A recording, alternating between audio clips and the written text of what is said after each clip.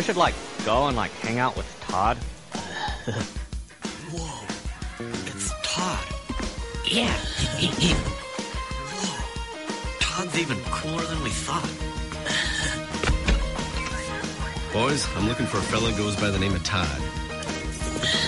Oh, yeah. He's cool. Todd would make, a good manager or something. Todd roll.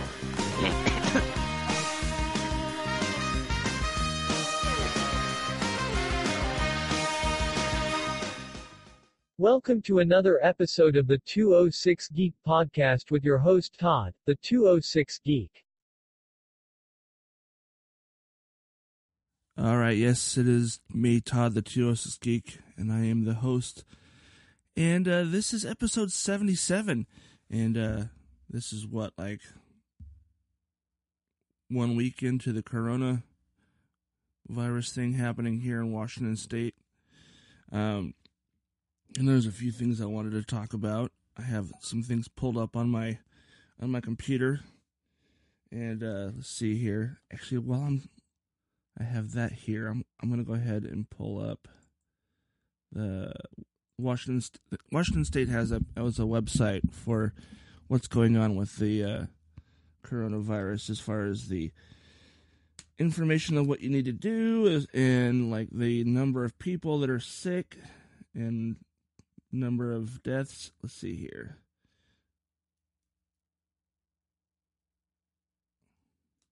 Let's see. Washington State. Here we go.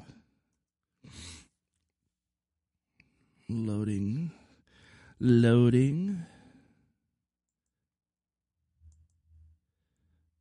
see what it says now. I mean, the last time I looked, there was a lot of infected people in King County, which is where Seattle is. I'm gonna look and see what it was 600 people, I think. Let's see, while I'm waiting for it to load. There we go, I think.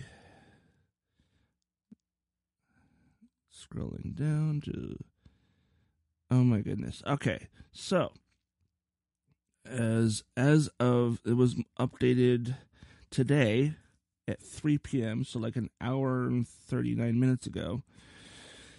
It's the number of positive confirmed cases. The numbers are increasing all across the state. It's listing it by county.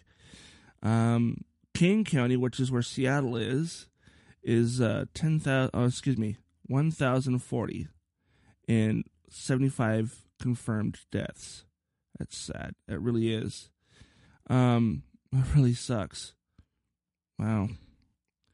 Where I'm at is in Kitsap County. There's 18 confirmed infected, but no deaths. So that's good. It's the benefit of being out in the sticks, I guess.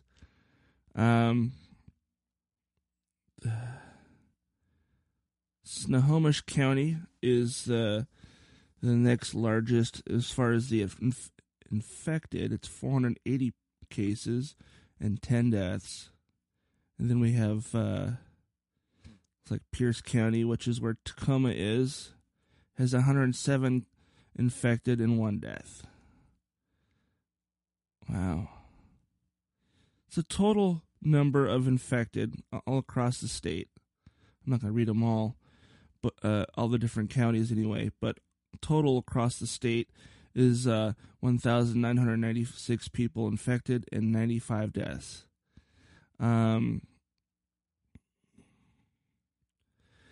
Number of individuals tested. I'm not sure. Okay. The number of people tested negative is 28,879. That's 94%. And then the number of people who tested positive is 1,996.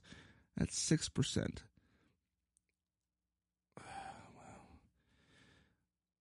This website, this link that I'm talking about, this stuff I'm reading off of, I'm going to go ahead and add that to the show notes so you guys can check it out for yourself if you're curious or live in this state in the U.S. And okay. Confirmed cases, death by age.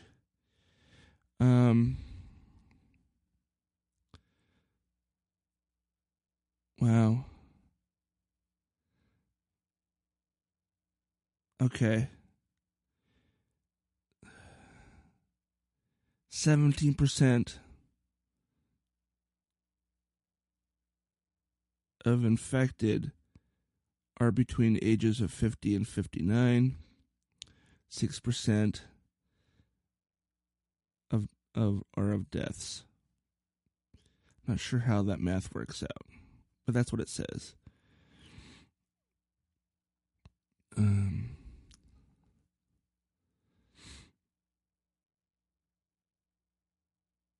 As far as the confirmed cases, death by gender,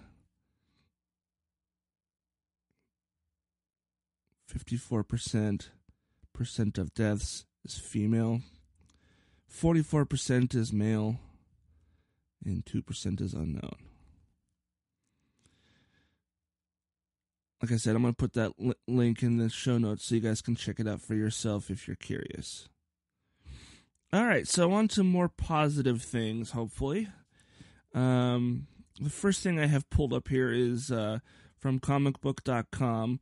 The Walking Dead creator Robert Kirkman finally explains how the zombie apocalypse began.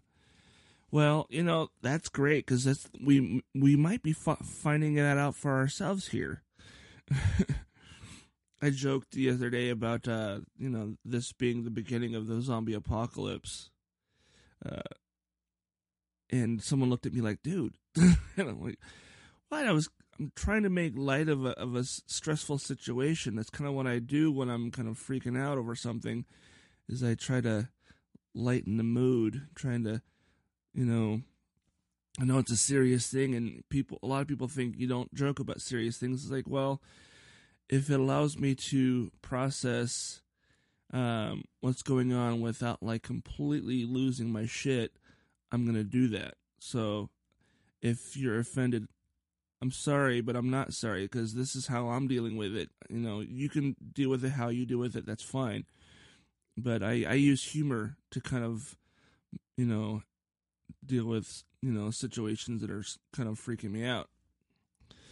All right, so this is what the article says. While The Walking Dead has gone on for over a decade now, showing many adventures of Rick Grimes and fellow survivors as they navigate the zombie apocalypse, the TV show and comic book have yet to explain just how and why the outbreak occurred. The first season of the show teased that the CDC didn't know how the virus spread or why the dead were coming back to life. Though the actual reason has never been revealed until now, The Walking Dead creator Robert Kirkman has finally come clean about the reason for the virus spreading through it, though it might be something that fans didn't expect. All right, get to it. Space Spore, Kirkman wrote on Twitter when asked to name what created the walkers. Kirkman's response is likely another homage to George A. Romero's Night of the Living Dead, where scientists speculate the rise of the flesh-eating ghouls was caused by radiation from a space probe to Venus. Well, there you go.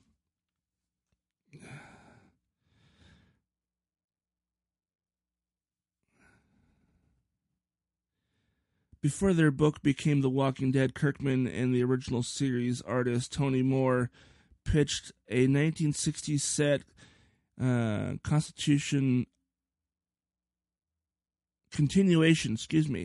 God, maybe I need to update my prescription for my glasses. 1960 set continuation of the Night of the Living Dead, another tied to the extraterrestrial. When pitched The Walking Dead to Image Comics executives, Kirkman had to lie by claiming the apocalypse was caused by space aliens using zombies to awaken the world's infrastructure before invading. Okay. And there's a bit more here. I'm not going to read all of this, but like I said before, everything I'm talking about today will be posted in show notes and shared on Facebook. And if you want to see the show notes, go to the Facebook page, facebook.com/206geek, and over on the right-hand column, or excuse me, left-hand column. I'm getting my rights and lefts mixed up sometimes, I guess. On the left-hand column where it says notes, you should see the show notes in there for episodes. I've only been doing that for the past the past I think 5 or 6 episodes. I've started doing that because it was. I figured it was easier and less annoying for people who follow the Facebook page for me to post one thing versus 15 or 30 things that I've been talking about on the episodes. So, on to the next topic here, which is Ghostbusters Afterlife. It says here, Ghostbusters Afterlife, Finn Wolfhard says it's faithful to the original. Well, of course, because it's going to have, surviving cast members in the movie, right? Well, I mean, the last movie did too. But in this one, they're going to be playing the original parts. So, I'm excited to see this movie. I hope all this nonsense, well, I shouldn't say nonsense, all this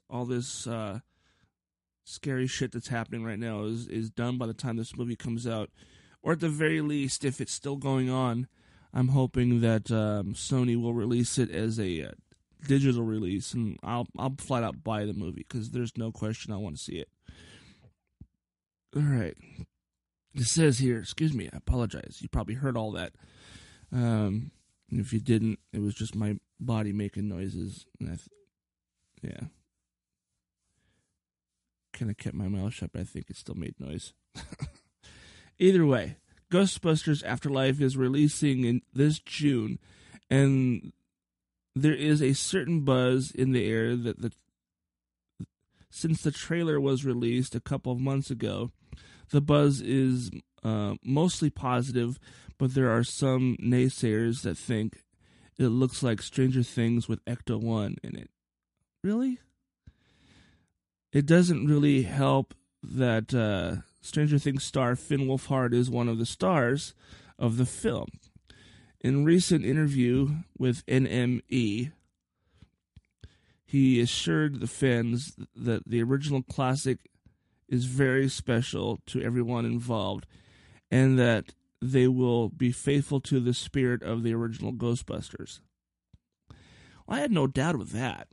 I can't believe people think that, this is just going to be Stranger Things with Ecto-1. That's crazy to me. I don't understand why they even think that.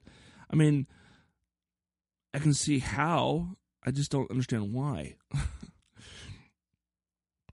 Oh, man.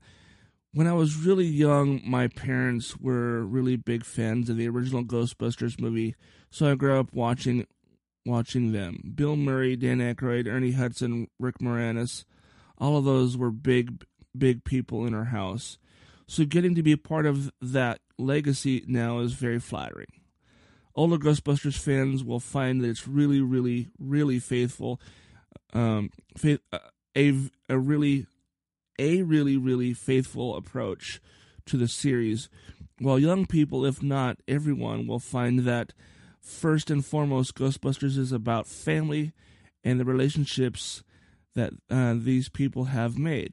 He explained, "It's also really funny. I'm really excited for people to see it." Right on, man. I'm like I said, I'm looking forward to seeing it myself. I cannot wait. All right. Let's see here. The Boys showrunner reveals new look at Butcher and Homelander for season 2. And let's see, we'll have, I'm sure, photos here.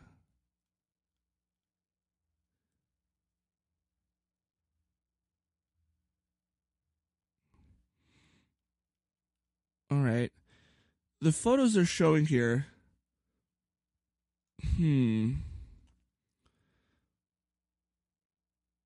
All right, let's see. What does it say here? All these advertisements. All right. Work on most Hollywood productions has shut down in response to the ongoing coronavirus pandemic. Shows like Amazon's The Boys, however, have wrapped principal photography and are now in post-production, meaning people like The Boys showrunner Eric Kripke can continue work on the series remotely, as Kripke helps those from afar in the editing room continue cutting down the show. In preparation for its debut later this year, the screenwriter uploaded a few never-before-seen stills from the series to his personal Twitter account Sunday afternoon. So this must have just happened.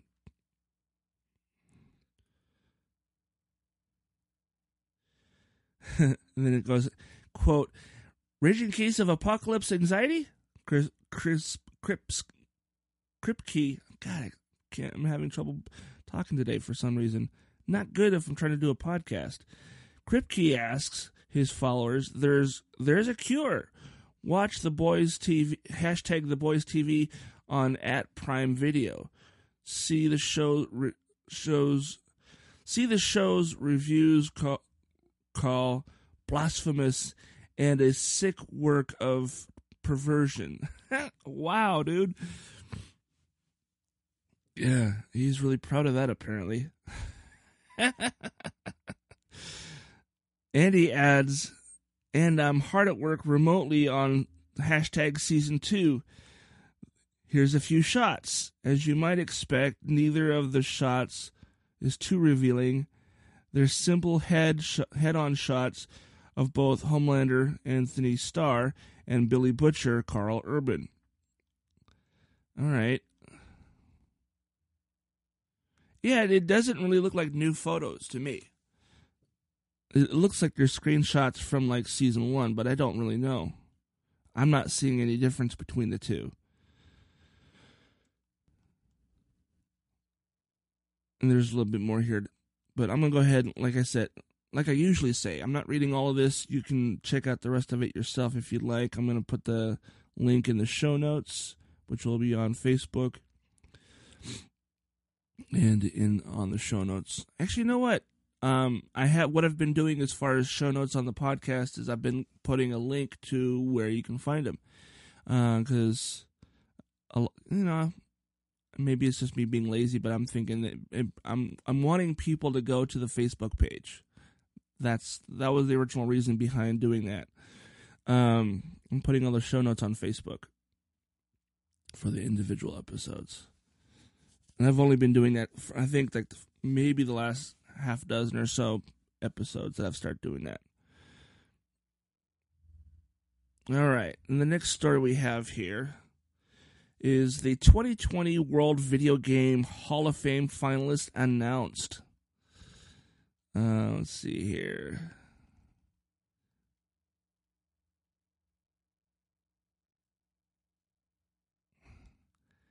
Here we go. The 2020 World Video Game Hall of Fame finalists have been officially announced.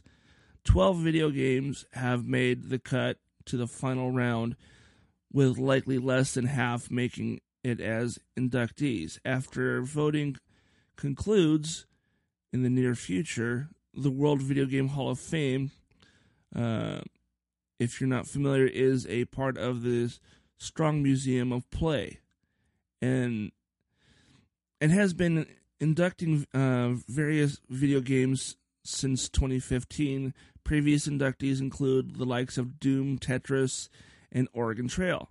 The Oregon Trail.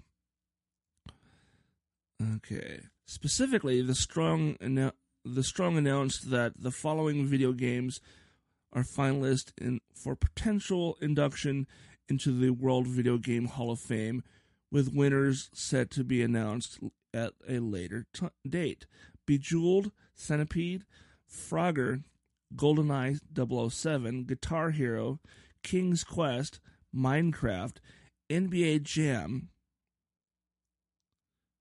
Nokia Snake, Super Smash Bros. Melee, Uncharted 2, Among Thieves, and Where in the World is Carmen Sandiego?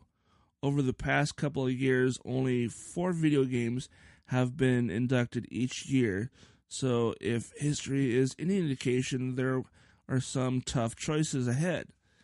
Yeah, those are all great games. I don't know if I've played them all, but I'm aware of every single one of those games. It's funny because the photo that comes with this shows like all the games. There is everything from like old LCD games from like the 80s. Like the Frogger game was basically a small handheld arcade. And then there's, I think King's Quest is an Atari game. And of course, the Nokia Snake game. That just shows a picture of an old Nokia phone right there. That is awesome.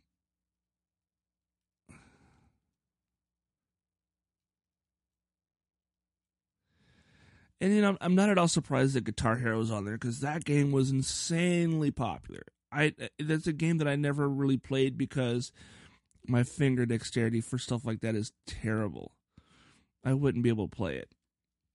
I have mild cerebral palsy that affects my left hand, so for me to be able to do what you need to be able to do on that game using both hands is next to impossible. So, and I think that if they're only going to induct like 4 or 5, I think Minecraft is definitely going to be on that list.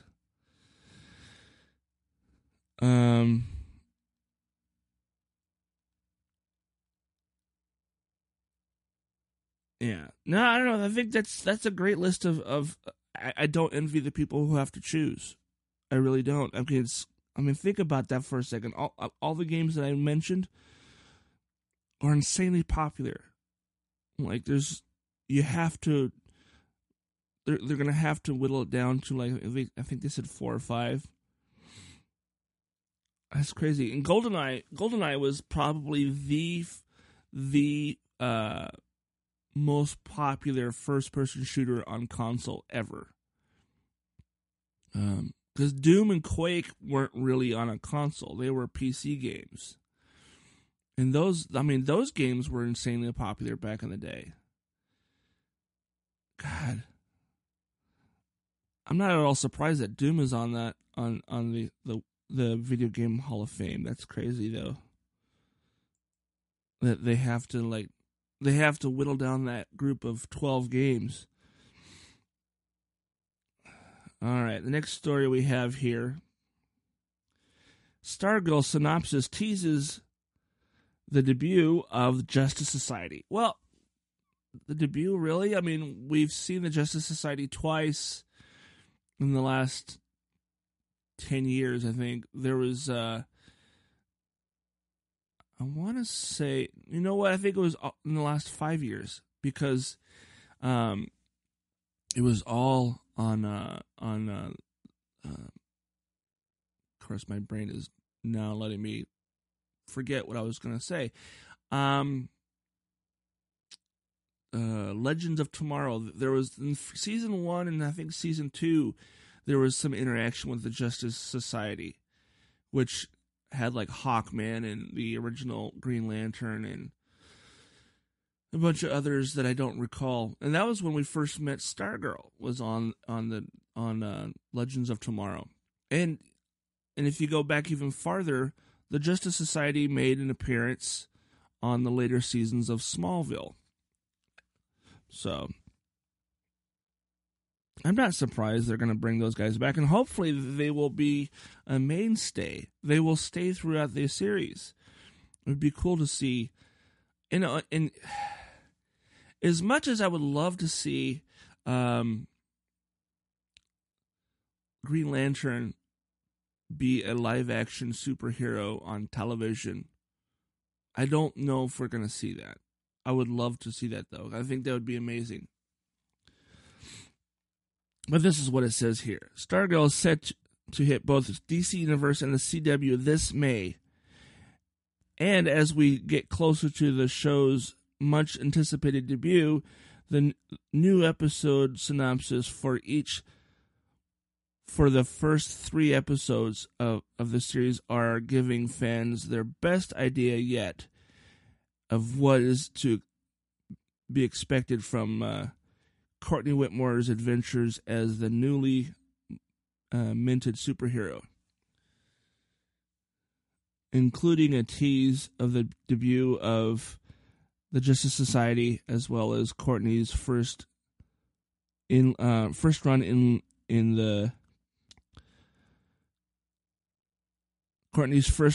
with the villainous Injustice Society of America. Wow. So I'm assuming the Injustice Society is like the predecessor of the Legion of Doom.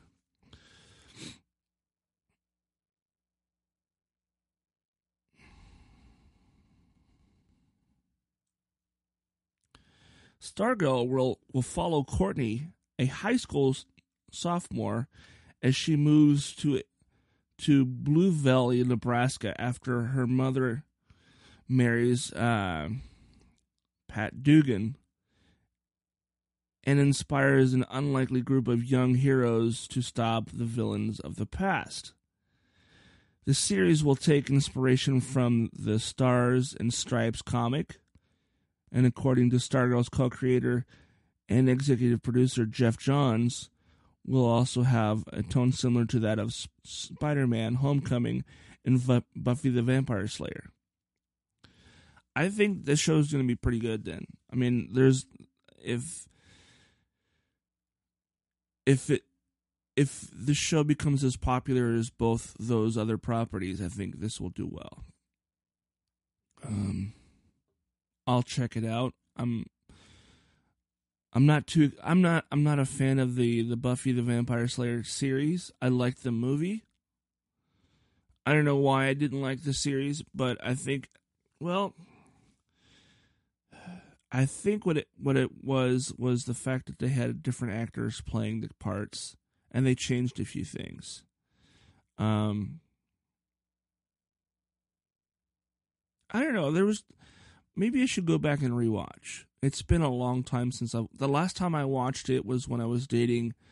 I was dating a woman who was really into it back in like 2006, and I remember she was sick and she was staying home from work, and while she was sick, she was laying in bed watching Buffy, and she wanted me to watch with her, even though I told her I wasn't interested in watching the show. I was like, yeah, all right, fine, I'll watch it with you.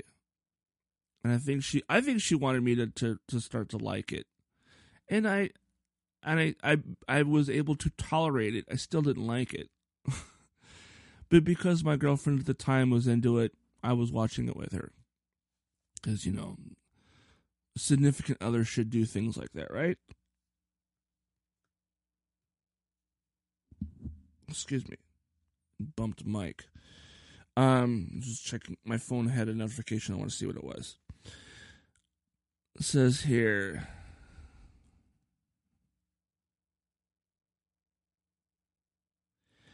It's cool. It's going to take the Stars and Stripes comic, the Justice Society comic, and merge it into one thing.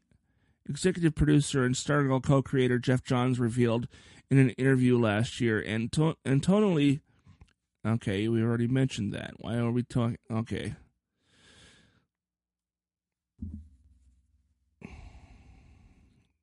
Okay.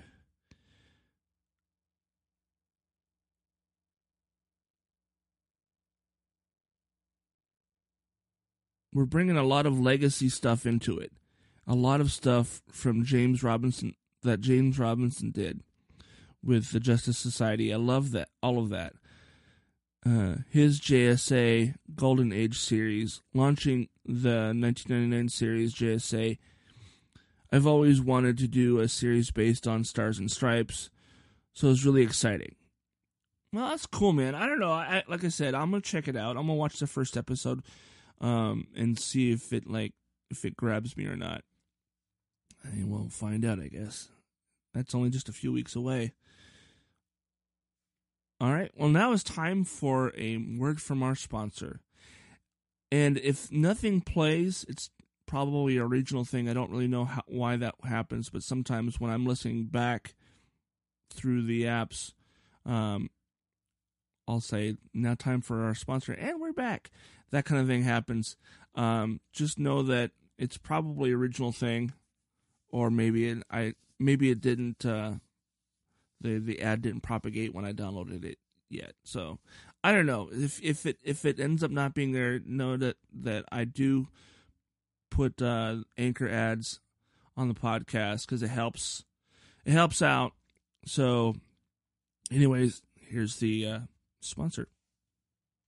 Hey, you want to help support the podcast? Of course you do. And the easiest way to do that, there's a couple different ways actually. One way is you can go to the website, 206geek.com, and click the Rate Us Now button, and then it will give you several choices as to places to where you can rate and review the podcast. One of them, which is Apple Podcast. The other one is podchaser.com. And I believe the third one, if you're on a PC, will show up as Stitcher. Now, if you are on an Apple device or on a PC, that has iTunes, do all three. Give me a rating and a review. The more people that do this, the more people that will be able to see my podcast, and the more the podcast will grow. So if you have to, and I've heard other people say this on their podcast, if you're like visiting friends and family, hey, can I see your phone for a second? And then like subscribe them to my podcast. I don't know. I think that's actually kind of funny.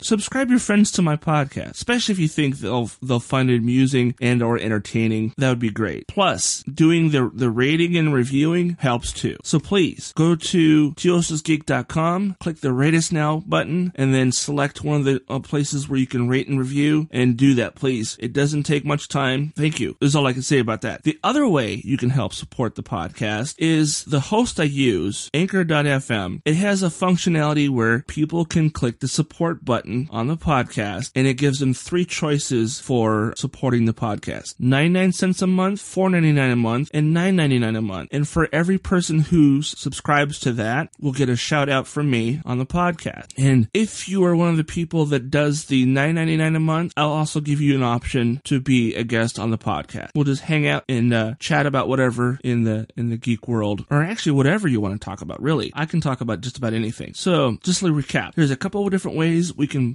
support the podcast. One is doing the Rate Us Now on the website, 206geek.com, and then the other way is to go to support.206geek.com. Once you go to that, click the support link and then follow the choices there. That's great. That's all you need to do to support the podcast. And we're back. Okay, so the next story on the list of things to talk about: how will Rosario Dawson's Ahsoka Tano factor into The Mandalorian Season 2?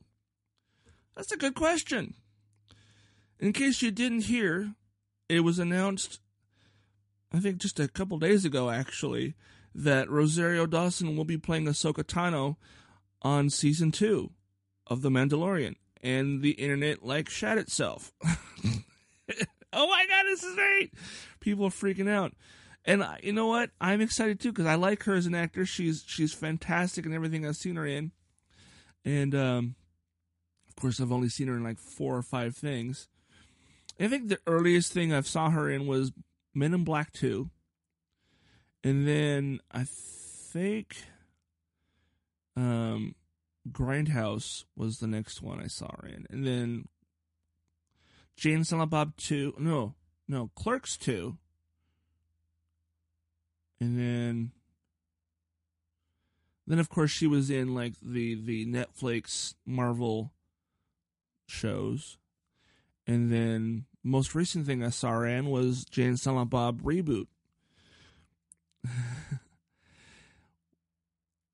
Yeah, so I don't know. This is going to be great. I'm excited to see this. Hopefully, this doesn't get postponed, too far out. I mean, as everything stands right now, a lot of things anyway. I wouldn't say everything. A lot of things that people are excited to see are being postponed because of social distancing. The things we as at least a lot of us anyway. I don't say all of us nerds, but the average nerd, I think, is kind of I don't want to say antisocial because that has like a negative connotation, but we enjoy our solitude. So this is relatively easy for us because a lot of times we don't want to be around people anyways. So this has been easier for me, easier than I thought it would be, because I'm already kind of doing that. I live out in the middle of nowhere, and not having to go visit people, like doctor's appointments and whatnot, has been actually kind of nice. Like, I really don't want to leave the house. In fact, the only time I really leave the house anymore is like when I need to go get supplies. So.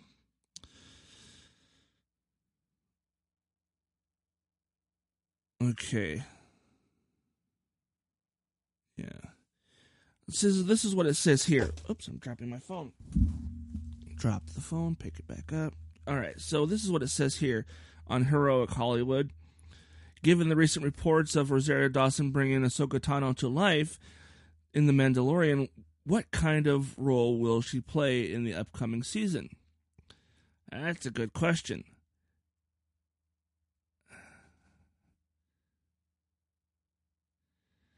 Okay, it was reported a few months ago that The Mandalorian Season 2 is expected to feature some familiar Skywalker saga characters, a trend many Dave Filoni Star Wars shows tend to follow. Last week, it was revealed that Ahsoka Tano will be one familiar character who will be playing a role in the upcoming season, with Rosario Dawson bringing her to life. That is so awesome. Ahsoka Tano has become a fan-favorite character who has appeared in both Star Wars The Clone Wars and Star Wars Rebels. Now she will make the jump to live action, and there has been a lot of speculation on what kind of role she will play. Besides her voice appearance in The Rise of Skywalker last time we saw Ahsoka Tano in the timeline was at the end of Star Wars Rebels, where she is seen in a white cloak preparing for an adventure to find Ezra Bridger with Sabine Wren. Gosh, I hope that means we're going to see Ezra and Sabine. Oh, wow, that'd be awesome. A live-action Sabine?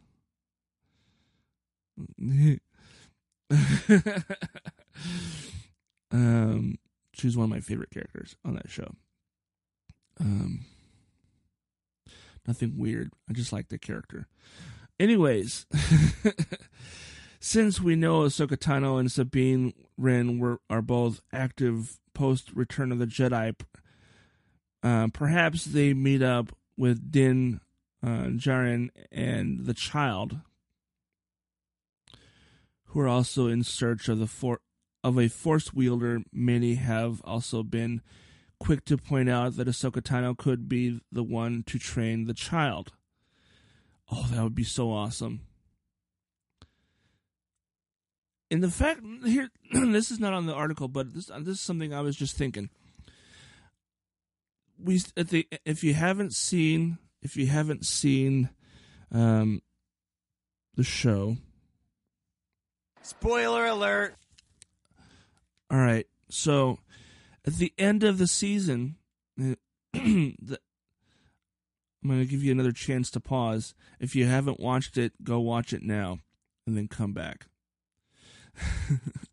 But at the end of the season 1, we find out that an Imperial First Order guy, I can't remember his name, has the dark saber, which is, I think that was Sabine's lightsaber, wasn't it?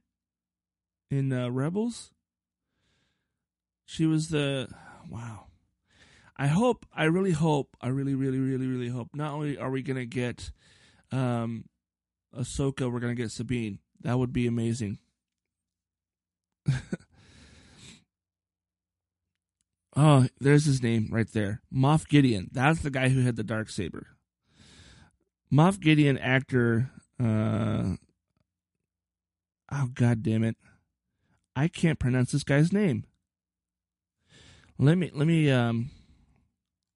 see if I can get Google to help me out here with this. How do you pronounce it?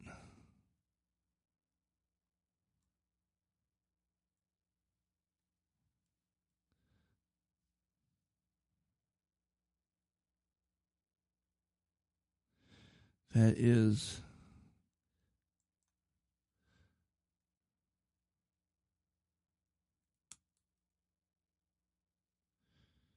pronunciation. There we go. That's what I'm looking for.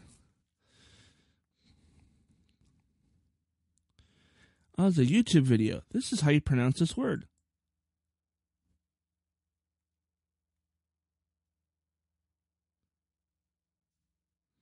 Let's see. The following pronunciation is brought to you by pronouncenames.com. That's great.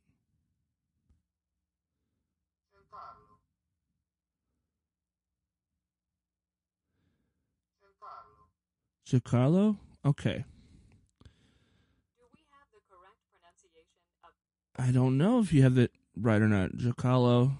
Okay.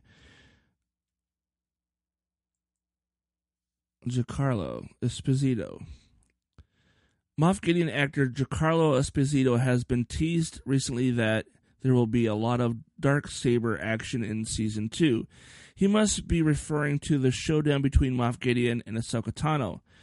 The upcoming Star Wars Clone Wars Siege of Mandalore arc may also be planted the seed for what could occur in the next season of The Mandalorian, and because it's something Moff Gideon references in Season 1 finale.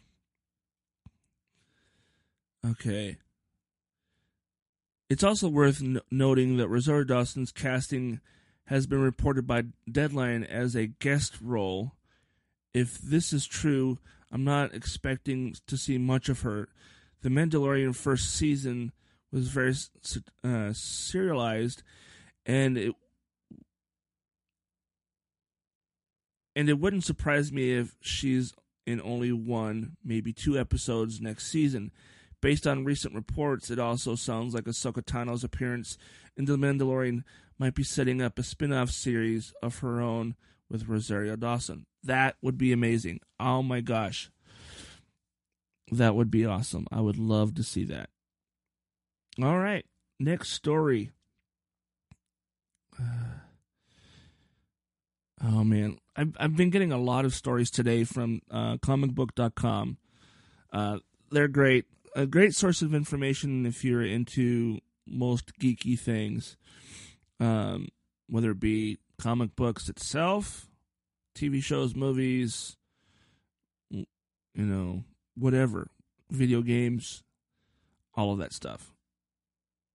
I read their stories more than anything else. I think when I pull from my Feedly list. I think it's because they post a lot. They post more stuff than other people that are on my Feedly list. So this is what this article is Star Trek. Is Brent Spiner secretly playing lore in Picard finale? Wow. I haven't watched it yet, so I'm going to probably watch it after I'm done recording here.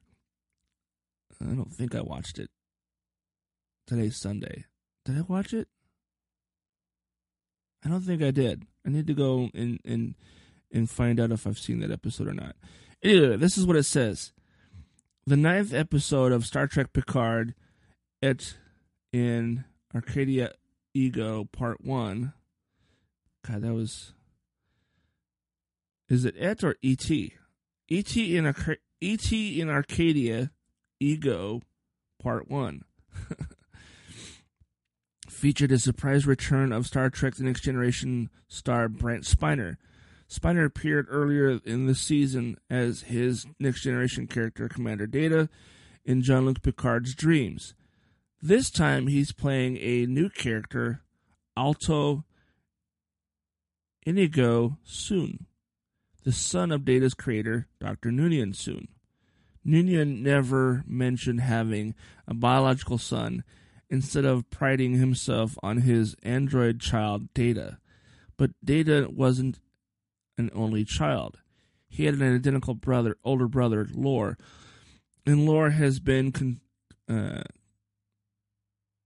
conspicuously absent from the series' focus on Data's family and legacy. Could he be hiding in plain sight in the guise of Alton Sung? That's a good question. I didn't even think about that when I watched that episode. So I did see that episode. I don't know. Do you think maybe Lore transferred his consciousness into a new body? A one that looks human? Because one of the main characters is an android who looks human. They find her home world where it's all like all the androids there all look like they're made with the same technology as Data. That was that. No, I have seen this episode. I did see that episode. So hopefully is that the finale? I thought there'd be more to it than that. All right. And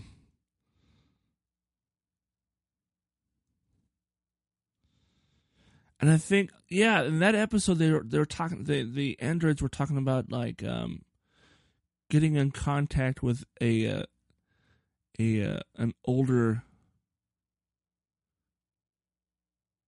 race of synthetics. And when I was watching that episode, I was thinking, God, I wonder if that's the Borg. Are we going to see more of the Borg, actual Borg, not the ones who've been freed, and the ones that, if you haven't seen the episode, spoiler alert, I've already been talking about it. So at this point, you're like, damn it, Todd. Todd, don't be an asshole. Sorry. The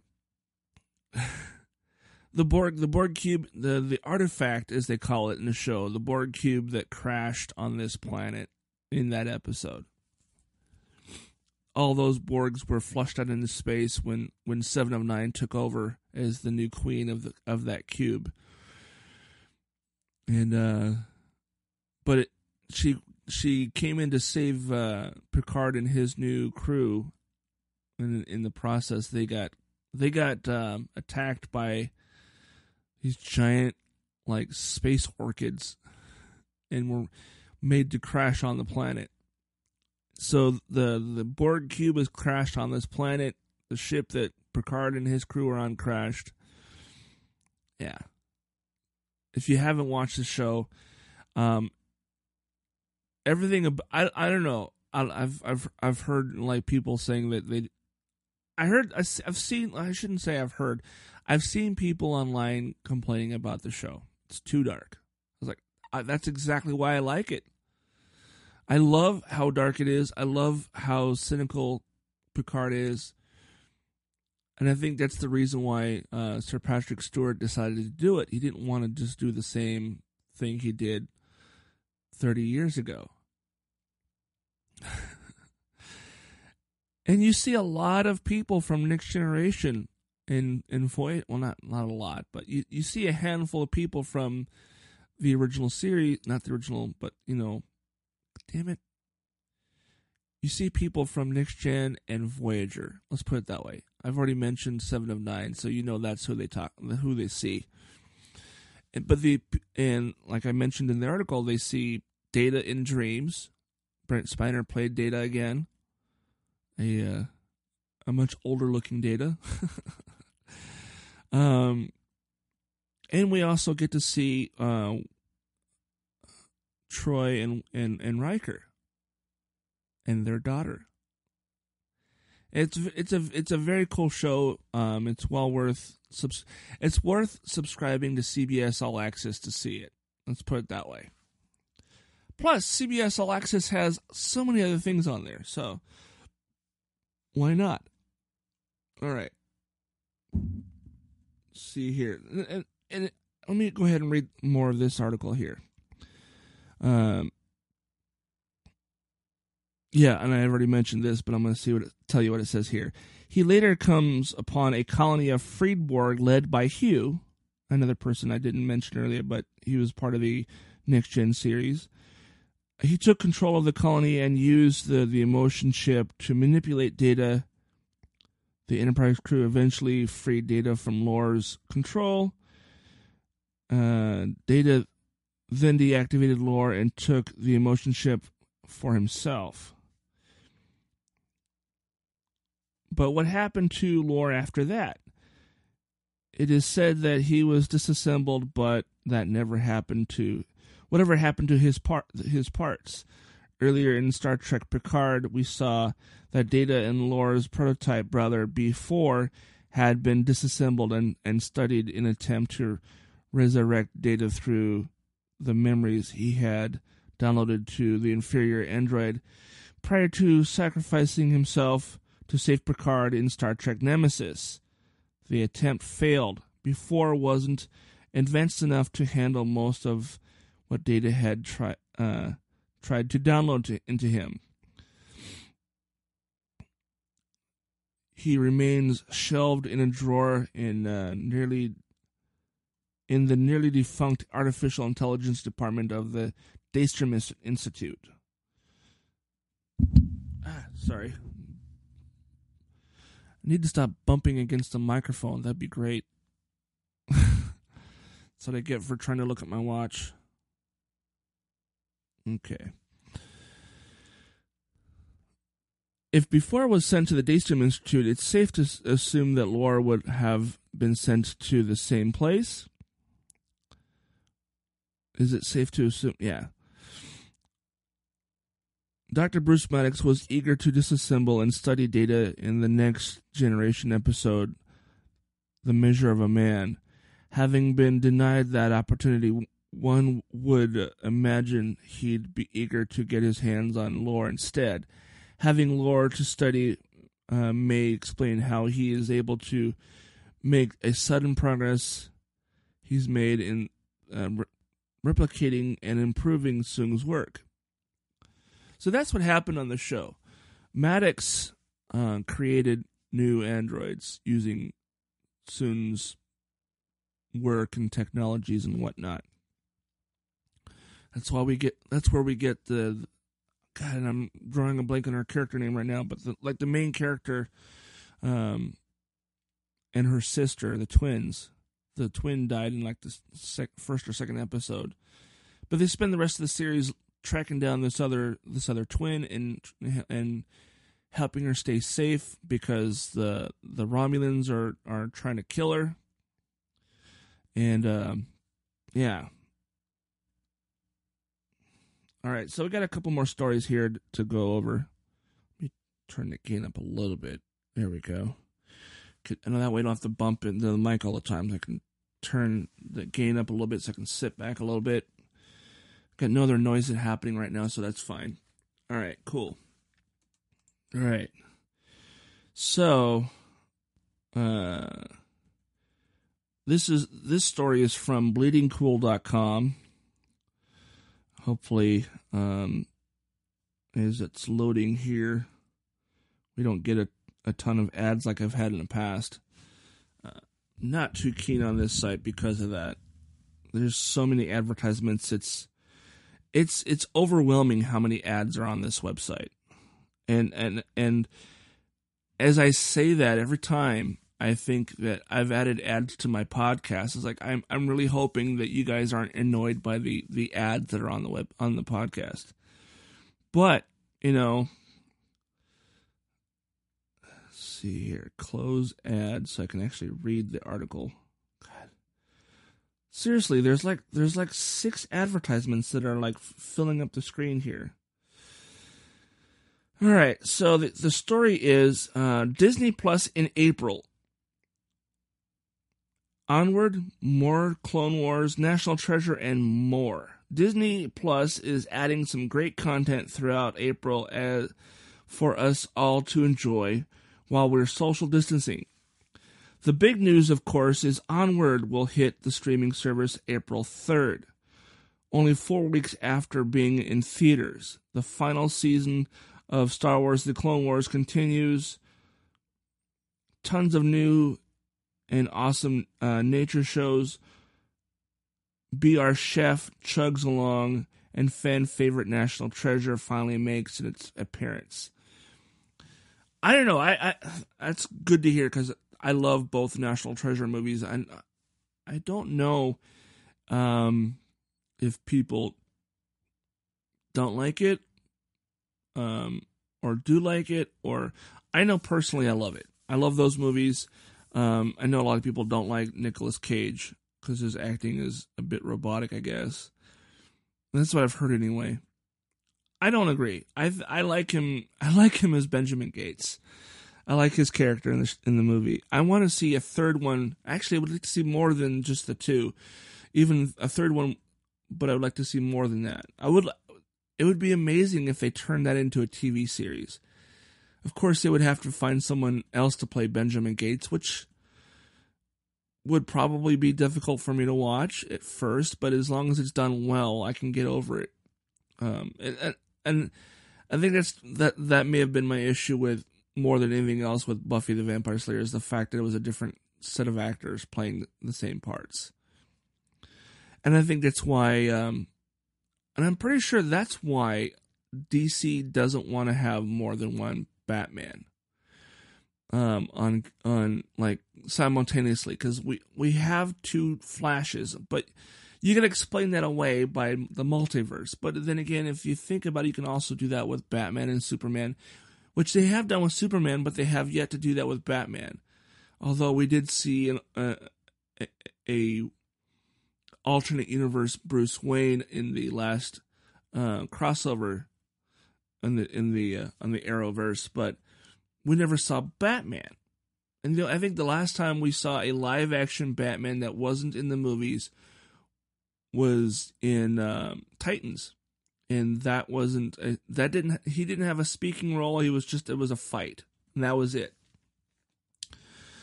But let's see what's on the list of shows and movies coming to Disney Plus in April. On April 1st, we're going to have Dr. Dolittle. I'm assuming that's the new. No, that's not the new one. That's probably the original. It doesn't say. It just says Dr. Dolittle. So that could be like the original one from like the 60s, I think it was. It could also be the Eddie Murphy one, though. April 3rd, we're going to have Onward. Awesome. That's a great movie. If you haven't seen it, I recommend checking it out. I'd even go saying if you like Pixar movies in general, buy it. Buy the movie. I mean, yes, it's a great movie. I recommend it. Then let's see here. Life Goes on the Edge, a new episode. Dolphin Reef, new episode. Diving with Dolphins, new episode. Clone Wars, new episode. Disney's Fairy Tale Weddings, new episode, finale. Shop Class, new episode. Disney Family Sundays, new episode. One Day at Disney, new episode. Be Our Chef, new episode. A Tale of Two Critters. I don't know what that is, but that could be interesting, whatever it is. In a Nutshell, Don's Fountain of Youth is listed twice. I think that's probably a mistake on their part. Donald's Dog Laundry, Double Dribble, Dragging Around, dragon as in like rawr, dragon, not dragging. But it says dragon as in the animal, the fictional animal, around. Elmer Elephant, Fish Hooks, Season 1, Episode 3. How to Play Football.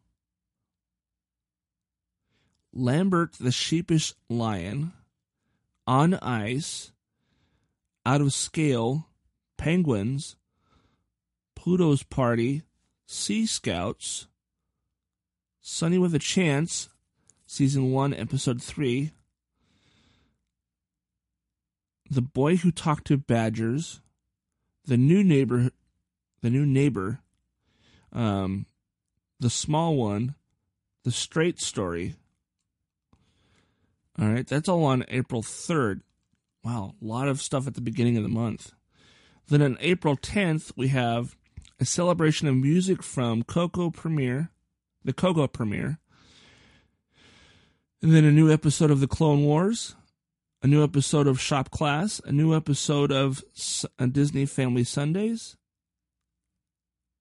a new episode of One Day at Disney, a new episode, well, basically a new episode of all the shows. Let's put it that way. Life Below Zero, Season 14. Really?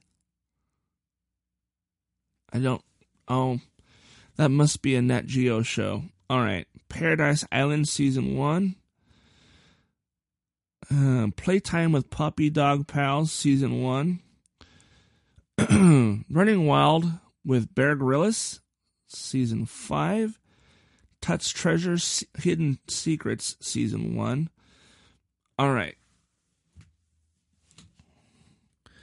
April 12th, we're going to have Season 3 of PJ Masks. April 17th, we're going to have new episodes of all the shows previously mentioned. And then we're going to have Brain Games Season 8. Let's Stick Together, Mickey and the Roadster Racers Nutty Tales Season 1 and 2. Pluto's Purchase. And The Incredible Dr. Pole, which I think is a Nat Geo show. On April 19th, we're going to have Just Roll With It, Season 1. April 20th, Secrets of the Zoo, Tampa, Season 1. April 22nd, Furry Files.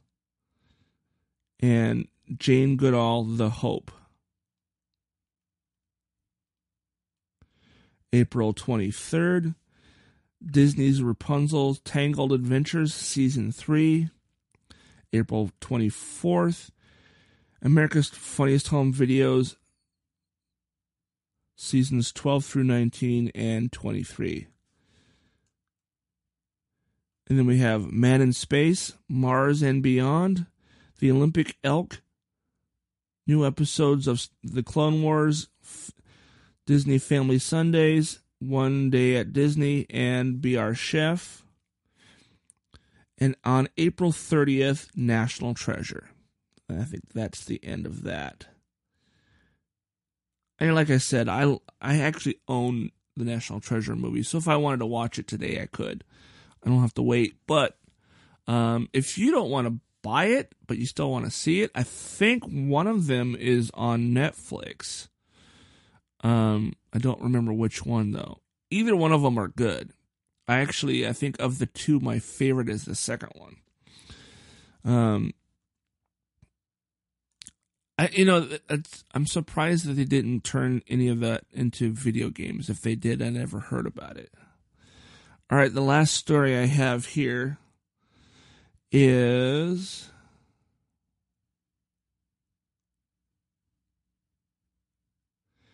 I'm waiting for it to load. This is on Kotaku. Sony pulls popular Mario creation from Dreams after Nintendo complaint. What?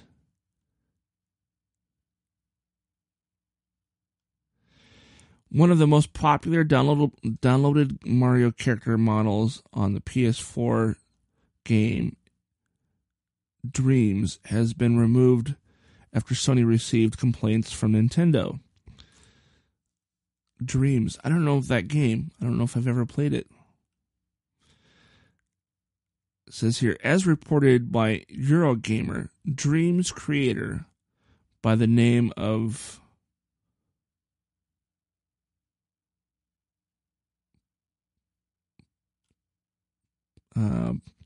Pysioff Craft who made the popular Mario model, recently tweeted the news that Sony had pulled their Mario from the game. When fans asked why, he complained that in an email they received from Sony, it mentioned that Nintendo had claimed a copyright strike on the model.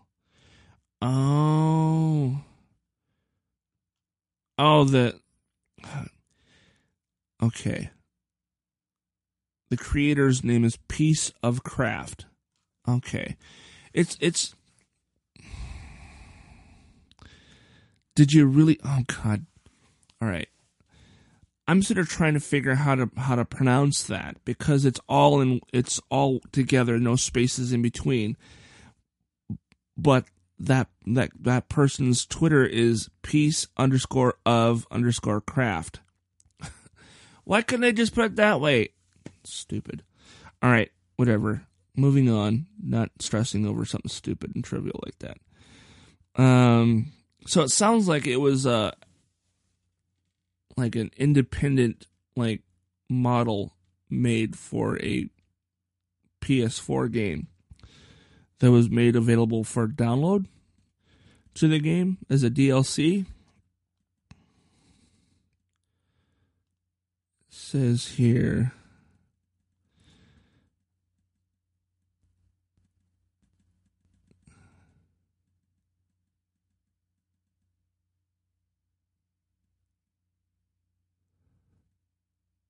okay.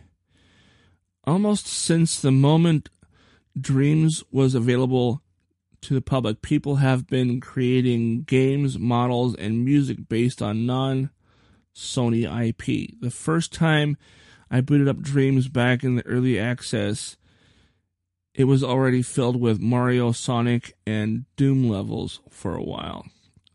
It seems that these creations were mostly safe. This no longer seems to be the case. Piece of Craft can now no longer edit or change their Mario model, as it has been flagged for containing copyrighted material, and now moving forward, other creators or players won't be able to find it and download it for their own levels or games. Well, that makes sense. Why, if you're not Nintendo, why are you trying to put Nintendo characters on a different platform? It's going to get flagged for copyright. Come on, people. Jesus. All right.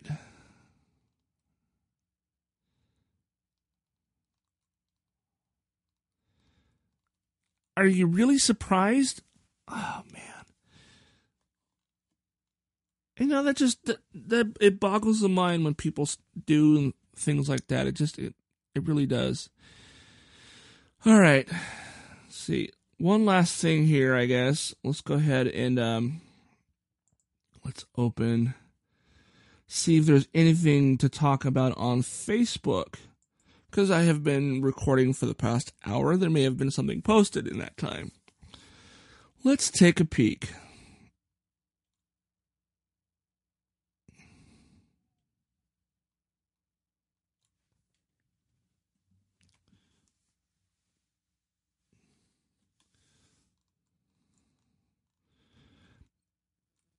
Nope, doesn't appear to be anything super exciting. It's all memes. Meme.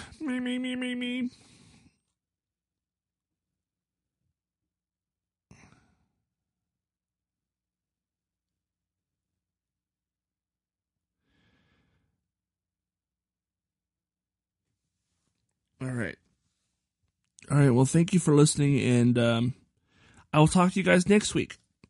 Bye. If you want a shout out on the podcast, you can leave a voicemail or text me at 206-504-3190. You can also hit me up on social media at 206geek on Facebook, Instagram, and Twitter.